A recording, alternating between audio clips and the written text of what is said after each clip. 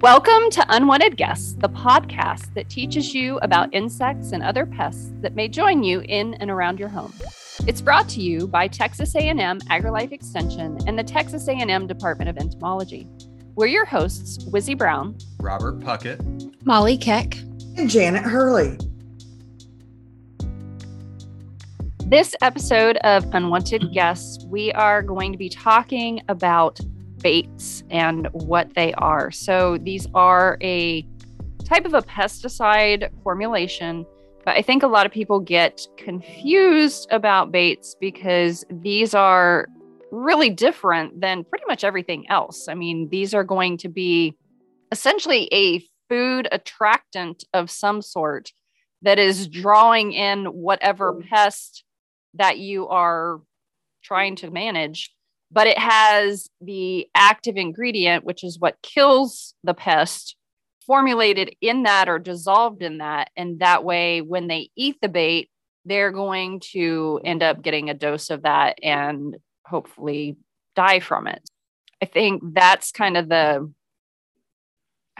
sticking point with a lot of people where they don't understand that baits are attracting the pests in. And so when they start seeing a whole bunch of the different insects, they start to panic or, rodents in that case too, because there's rodent baits. Yeah. Oh, go ahead, Janet. So let's get this platform right for our audience. You hear us recommend, you need a bait, and then you go stand in the pesticide section of your store. And you're looking at this stuff. Let's break it down first so that the audience gets this right. Baits in a granular form. Let's just talk about those first. Okay. Yeah. What are they? Janet, are you talking about the product confusion between granular contact insecticides and granular baits? Yes. In ants. But that's the one, if they're sitting in the big box store, and they see fire ant killer versus fire ant bait. Yeah. What do they need to look for? Yeah, I think an area of product confusion for a lot of consumers that are dealing with, let's just for a moment restrict our conversation to fire ants, right? Fire ant baits and fire ant management products. I think a lot of our listeners in the southern United States have sort of been through this before. You go to the big box store, you look at the shelf, and there's sort of this bewildering diversity of products that are labeled for use against red imported fire ants. Folks that have heard me talk before about fire ant management know that I'm a big advocate of using baits for them and lots of other insect pests too. And we can get into why later. But when you go to the big box stores, there's many granular products. So granular baits and granular contact insecticides, fire ant killer granules versus fire ant bait granules. And the big difference here, and it's important to understand that the contact insecticide granules, there's a carrier matrix that carries the contact insecticide. Those granules are applied onto fire ant mounds individually or across a yard to provide prophylactic treatment from new infestations. They're typically watered in either through natural irrigation or an irrigation system. And that releases the active ingredient into the soil. And then, of course, ants come in contact with the contact insecticide, and that's it for them.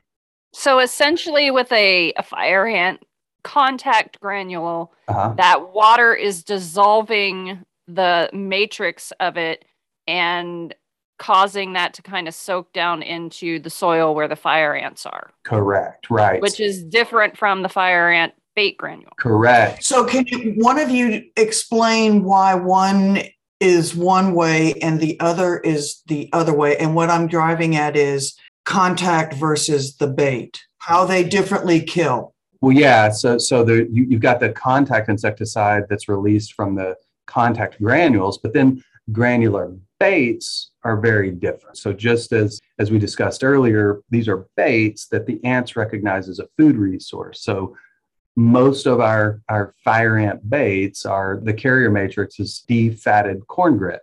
So it's defatted through a process. The granules themselves are just corn grit. An active insecticidal ingredient is added to soybean oil, which is then added back to the defatted corn grits, which tends to soak that up. And now the corn grit is carrying an oil, which is also carrying a chemical insecticide. and the ants feed on that material. They recognize it as a food resource. And when we say they feed on the material, they do not eat the corn grit. They are sucking the soybean oil with the active ingredient dissolved in it off of that corn grit. The corn grit is just a way to get it out there. Yeah, very, very important point, because there's this sort of internet myth that proliferates that some people believe. Ending. Yeah, it never ends. You can ask how many people have heard of this in a group of 20 people, and 3 or 4 will raise their hand every time. And this idea that you can destroy fire ants by offering them cornmeal or corn grit meant for human consumption. The idea is that the worker ants will feed on that material. The dry material will enter their body. Where there's moisture, the grits will swell up and pop the ants. And that absolutely does not work. The worker ant, adult worker ants, fire ants cannot consume solid foods. I mean, some tiny solid particles, but the majority of their solid food they take back to the 4th developmental stage of the larvae, who have a means of breaking down solid foods to create more of a liquid meal for the workers to slurp up, and that's that. So don't feed your fire ants corn grits or cornmeal. You'll simply be feeding them. As Wizzy mentioned, they take in the toxicant in the oil. And then with social insects, there's this beautiful system that works against them, in that they have to feed their nest mates through a process known as trophallaxis, which, basically we're describing them regurgitating food resources for their nest mates. And in doing so, they share the active ingredient with their nest mates, and the bait makes its way through the colony, killing workers and eventually, hopefully, killing the queens that exist in your fire ant colony. So the big difference here is that contact insecticides kill your fire ants by contacting them. They're not restricted to just killing fire ants. They'll kill other arthropods in the environment, whereas baits are very, very selective for red imported fire ants. And that's really the beauty of baits in general, in my opinion, is that they're usually developed and designed to impact one species rather than being a broad spectrum insecticide. So we also need to mention, when we're dealing with baits, since these are a food product for whatever pest you're attracting with the pesticide in it, they can go bad and you can contaminate them if you are using them in areas of other types of pesticide. And the other thing is, especially with fire ant baits, because I get this all the time, people think that they are the contact granules and they think that they need to water them in. And if you do that, then essentially you are wasting what you just did, because the fire ants don't want to pick up soggy bait. And I always equate this to a soggy cheeseburger. Nobody wants to eat a soggy cheeseburger. So fire ants do not want to eat soggy fire ant bait. So you don't want to get your baits wet. That is a very, very good point. And it sort of speaks to or brings up the idea of reasons for bait failure. And I think you mentioned something that was very important. For when we're using baits, we're offering what the target insect believes is a food resource. And so you have to ask yourself, as a person who's applying those baits, whether it be for red imported fire ants or other pest insects, are you offering those baits to them during a time that they're going to be actively foraging for food? A lot of failures, I know, because there are lots of calls from folks that complain about fire ant baits not working. And then you kind of drill down and say, well, when did you put them out in your yard? And they'll say, well, last Wednesday. And you go back and look at the weather in their area that Wednesday, and it never got above 40 degrees. Well, the fire ants were not out foraging during that time. I get that a lot with carpenter ants. Oh, yeah. People are using baits for carpenter ants. They typically forage in the evening, and people will throw the stuff out in the morning, and that isn't when they're active. So right. You need to do it at the right time. Exactly. For our listeners, I want you guys to understand, audience, is this. They're talking about this, but we are talking about baits work specifically on specific insects, and it's based on their life cycle and their diet and everything else. So we just talked about 2 different ants, carpenter ants and fire ants. And it's funny because as we've been chatting about this, I am determining if I've got carpenter ants or fire ants at my house, but knowing when I'm going to bait, because again, the weather gets warm, it gets cold, it gets warm. but really, when do we really want to bait for ants? And then the difference between one ant that might eat in the morning versus an ant that will eat bait in the evening. These are things that, as you're listening to our podcast, you might get an idea of, oh, there's more than just one thing I got to know about how I get rid of a bug. That's right. Trust me. Yeah. It gets worse as the longer you do this. Yeah, and at the base of that sort of decision matrix as you're selecting products for an insect pest, just as you said, you use the general term bug.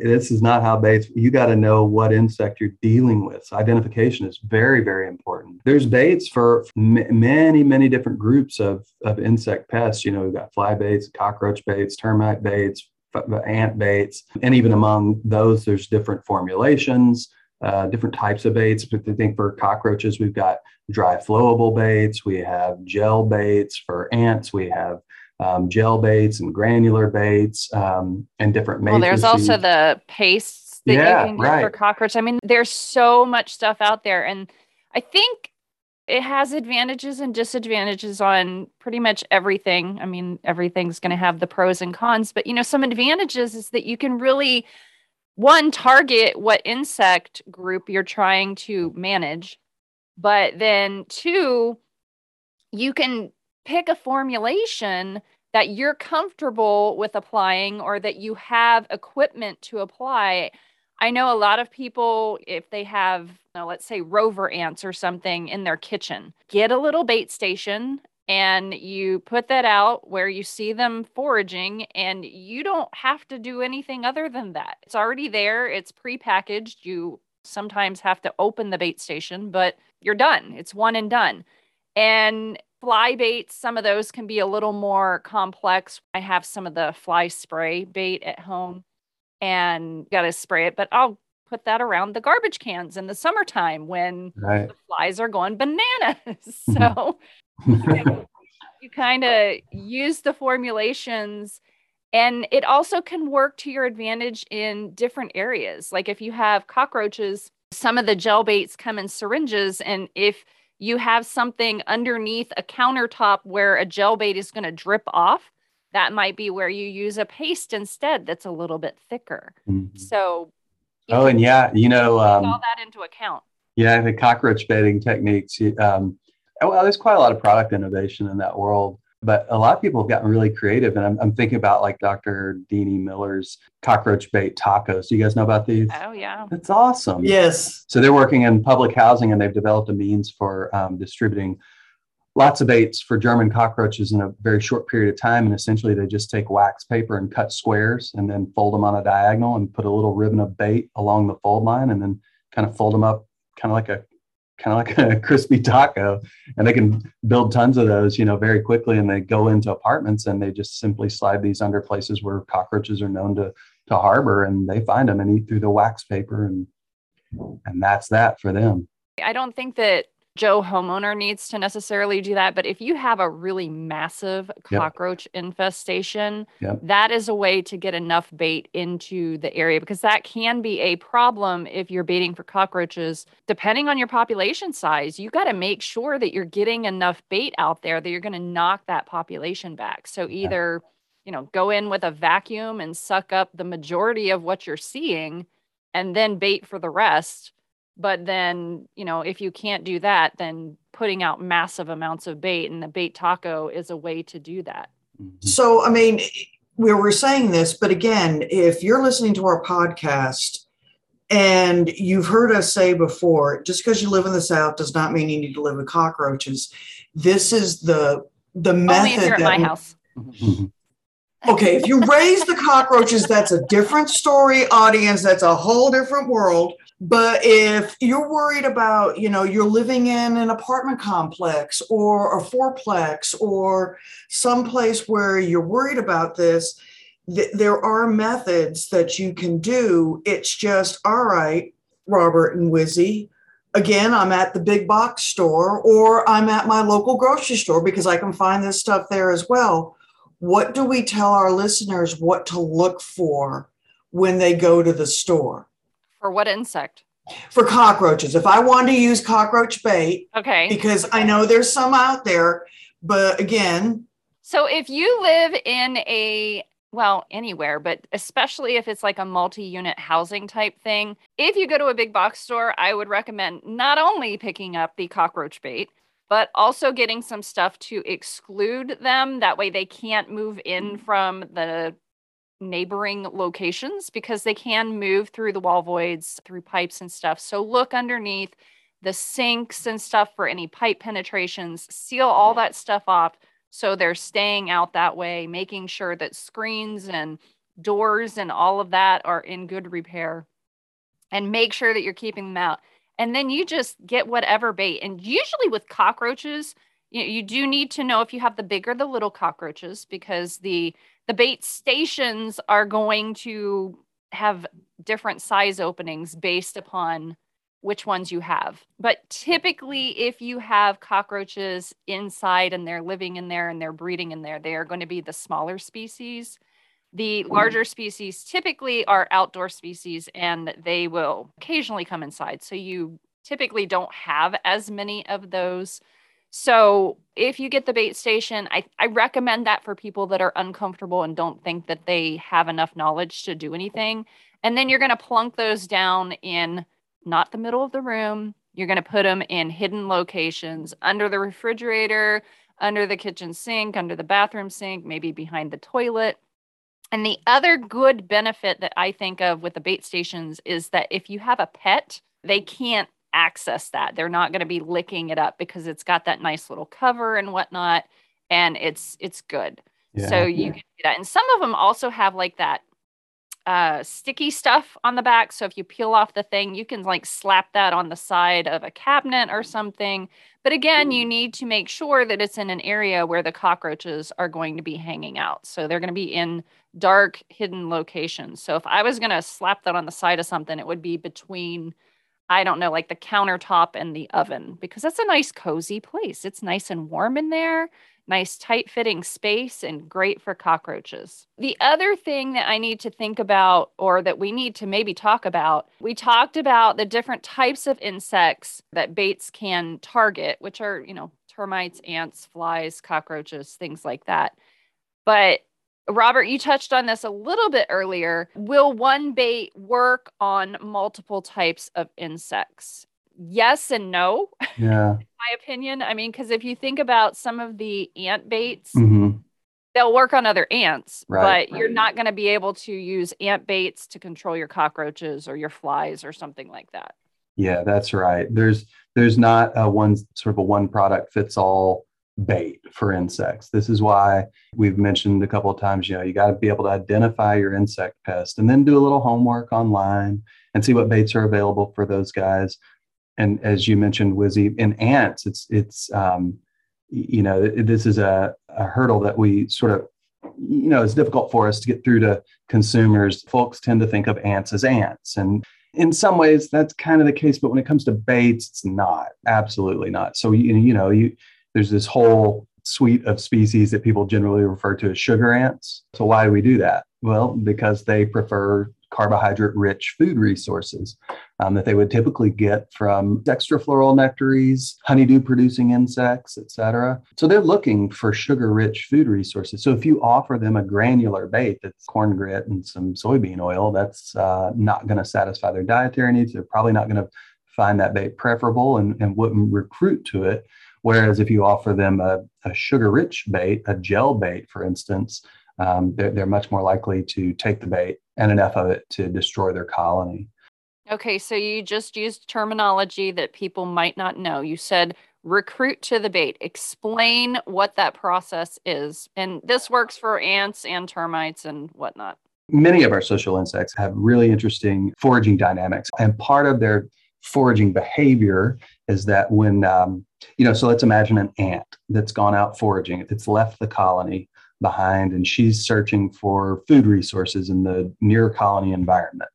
And let's say she finds your gel bait, and this is a sugar-loving ant species, right? So this female finds the gel bait, she will take some of it, and then she will return to the colony And as she's doing so, she'll lay down a pheromone trail. Once she gets to the colony, she sends a signal chemically to nestmates. We found food resource, follow this trail, right? And so the next couple of workers start following the trail back to that food resource that the original ant was not capable of carrying all on her back or, in her mouth. And those two ants now return to the nest and further establish the foraging trail. And eventually, through this means, they recruit nestmates to the food resource that they've discovered until it's depleted from the environment and back in the colony. That's what we mean when we talk about recruiting. And it's a really nice aspect that we can exploit, an aspect of social insect behavior that we can exploit with baits. When we're talking about paste and gel baits, they need to clean up the old bait. So when we're dealing with baits, since this is a food source, if we're talking about putting something out for cockroaches or ants in a kitchen, then one, we need to go in there and clean up any other food that they might be going to. So they are forced to go to the bait and they don't have all of these other options. And that could be dirty dishes in the sink. It could be, I don't know, something you spilled on the counter. It could be... Or underneath the kitchen sink. Yes. In most places, that cabinet, especially under the kitchen sink, never looks like something you'd see on TV. Mine included, and I'm a type A clean freak, depending on how old. Did you ever have a trash compactor break or anything like that? I mean, it's places like that. And the other place that most people don't consider the roach world or the ant world is behind the washing machine. Oh, yeah. Mm-hmm. I always think about the toaster tray. Yeah. How often do you clean out your toaster tray? Daily. Okay, for us, probably more frequently than most people. But yes, to the audience, there are little things that we joke internally when we're cleaning our homes going, I'm performing IPM services, that most people don't realize that's what you're really doing, is you're just trying to keep any opportunity for any insect to not find their way into your home. Yeah. Bugs in nature, great. Bugs in my home. Right. So the old bait can certainly fall into that category of things that are in the environment that need to be cleaned up. So they're not using that as a food source. And so usually what I do is just take a putty knife and scrape it off. If I use like a gel or a paste or something and it's become hardened and whatnot, you can do that. Another trick that you can do, if you use the bait stations, you don't have to worry about it because you could just pick those up. If you're using a gel bait, you can cut sections of soda straws and you could put a little dab of the bait in the soda straw and you could put that down. And that way it's real easy to pick them up and you don't need to clean it up with the putty knife. Yeah, I've often recommended just putting bait on a square of foil. You slide the foil under wherever, and then you can simply sweep the foil out after they've had a chance to feed on it. That way you don't have to scrape off of hard surfaces and this sort of thing. This also ties into a shelf life of baits and how to store them properly to make sure that you're getting the longest amount of time possible. I mean, obviously, since these are a food resource, they're not indefinite. You can't use them 30 years from now and they're going to be still A-okay. But how you store them is also going to play into that. Typically, when I think about storing, the first thing that comes to my mind is making sure that you are closing the container after you use it and sealing that properly. And then, of course, with any type of a pesticide product, when you are storing it, it's going to tell you essentially on the label, not only how to use it, where to use it, and it's also going to tell you how to store it and where to store it. And usually that's going to be in a cool, dry place that is out of reach of children and animals. And I think that pretty much goes for baits as well. The gel baits and all pastes and this sort of thing, they usually come in pretty small containers. We're talking about cockroach bait. So these can be put away in some child safe situation inside of the house. When we get into fire ant baits, though, they can come in much larger containers, 25-pound bags of fire ant bait. we've already established we've got soybean oil in those baits, right? And I think, Wizzy, you mentioned it'll go rancid if it stays hot. And what a lot of people do is just store this in a shed or in a hot garage. And that is a recipe for rancid bait. Over the course of a summer, that bait's not going to be any good for you later on. So, I always tell people, look, you probably don't need a 25-pound bag of fire ant bait for your yard, right? You can get away with a far less amount. So just buy that. I mean, you get a little bit of a price break for buying a 25-pound bag, but if you only use 2 pounds over the course of the year and the rest goes bad, what's the point? So buy small amounts, just the amount that you need for one treatment of your yard, because you're unlikely to have to do that again until much later in the season. If you do buy a larger container, this is where I tell people you can go around and talk to your neighbors and you can bait their yards, which is going to also be beneficial to you because then the fire ants aren't moving into your space. So that's right.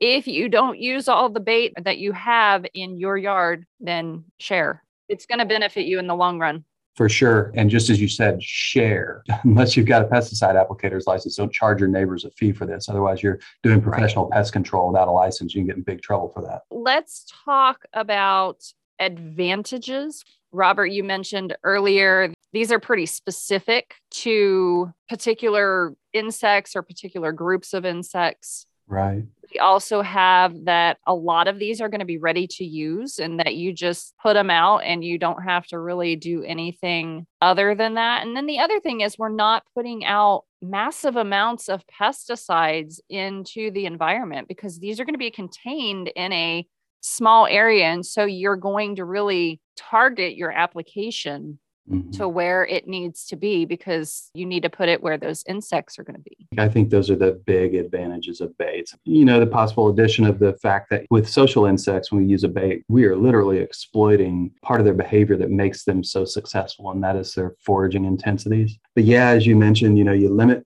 the chances of effects on non-target organisms. And the other thing, just as you said, you're not putting out a lot of product. This is one of the overlooked advantages of baits, I think, in that if you were to even broadcast fire ant baits across the entirety of your yard, a lot of people are unaware that, that application rate is extraordinarily low compared to like broad spectrum contact insecticides because of a couple of things. The concentration of the active ingredients in baits is really low. And then if you put them out properly at the proper application rate, you're putting out very few granules per square foot. A lot of people are surprised to learn that if you apply granular baits, many of which you're familiar with in the big box stores, the number of granules that are required to kill your fire ant population is super low, like to the tune of like 11 granules per square yard. That's a really, really low application rate. Especially with fire ant baits, you don't have to go around and find every single fire ant. That's right. That's right. Treat it. You're letting them essentially do the work for you. That's right, for sure. A lot less time for you to apply that.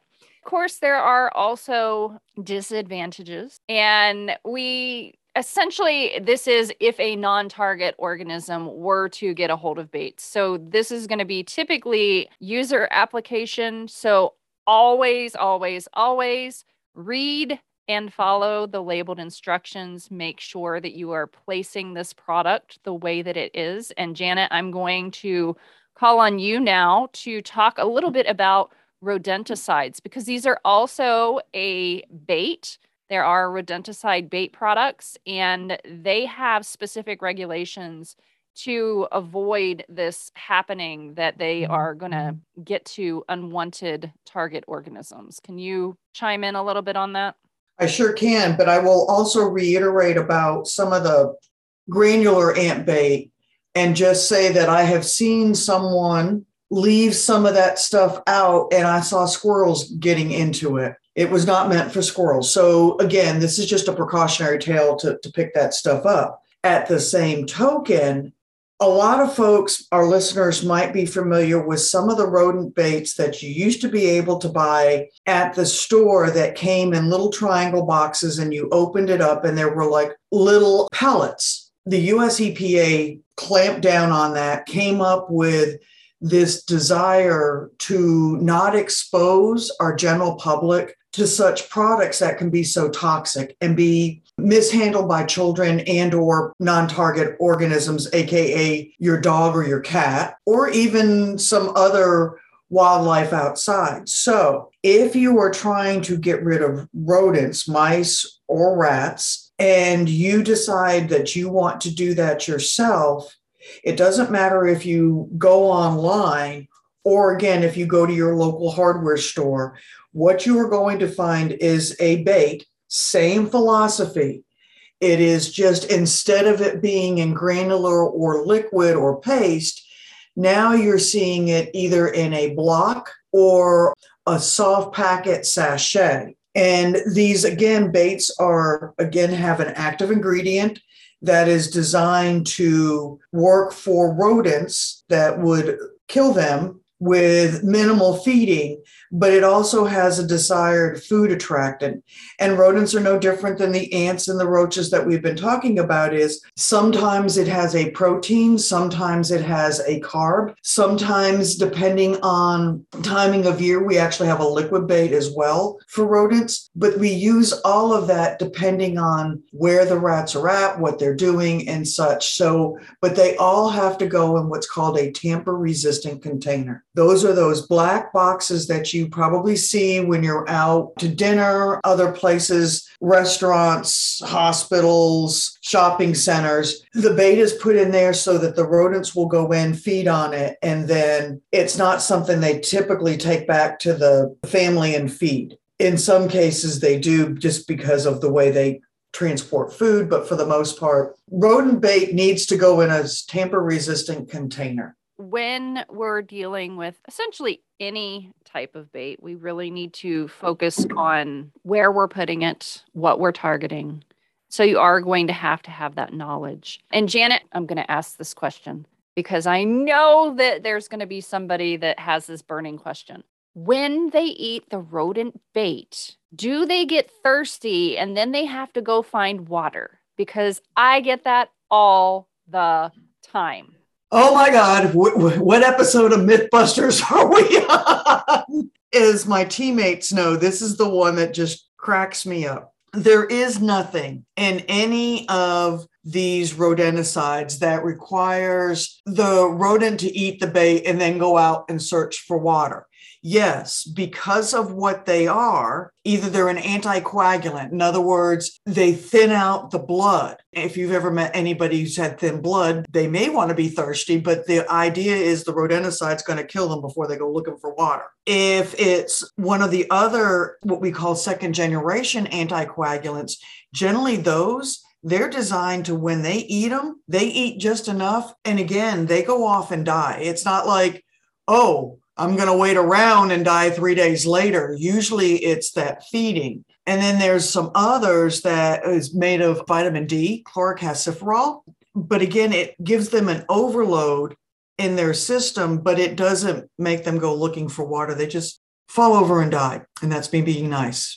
For those of you that are listening to this and want more on rodents, we do have a specific podcast that we did in 2021 that was just covering rodents. So if you want more information, please go there. But I'm trying to cover all the burning questions that I always get on rodenticides, just in case. So the other one is, if my insert pet animal here eats the dead rodent that died from eating the bait, what will happen? It's interesting you mentioned that, because I was at a conference last week and there's been some research on that, and they really cannot link one to the other because the ingestion rate is so low. However, if that pet was to get into a pail of rodenticide because somebody didn't put a cover on it or something, then that's a different story, because they've looked at other mammals, coyotes, bobcats, and such, and seeing how that works. And it may be in them, but understand this, larger animals have some reflexes in their body to push out some of that toxicant that rats do not. There's some ways, and again, think body size as well. But do I recommend Fido playing with dead rat? Not always, but Wizzy and I can tell you that it happens. I actually plucked one out. I had to chase the dog around the yard on Saturday, that I had to get the rat out of the dog's mouth because two of the dogs were fighting over it, wanting to both play with it. And I was just like, this is a nightmare. Tug of war with a rat and 2 dogs. No, never mind. So the last question that I always tend to get on rodenticides is, can't I just chunk bait in the attic and be done with it? No, it's against the law. She mentioned earlier it has to be in a contained system. The practice of taking a rodenticide that is made with, again, an active ingredient and grain, and tossing it up in an attic that can have humidity and drying and whatever. And if they never feed on it, that will lead to other problems, because we've talked about those, carpet beetles, some of the other flying insects. There's so many things. Oh, I went to a house that they had rodent bait that somebody chunked in the attic, and they had red flower beetles all over their house because they were eating the seeds from the rodent bait. We had to clean all of that stuff up, and then the beetle problem went away. Well, you think you're getting rid of one thing, you're not. I mean, if you're not sure you've got animals up in your attic, I never say throw bait up anywhere. If you're worried about that, we can have a whole other podcast on this, but it's called a game camera. We'll start there. Thank you so much for listening to this episode of Unwanted Guests. We hope that you have learned a little bit of information about pesticidal baits and how they work and what they're utilized for. And make sure that you're using them properly. And you can do that by reading and following the labeled instructions. If you want more information about this or other insect topics, go to extensionentomology.tamu.edu. And we will catch you next time on Unwanted Guests.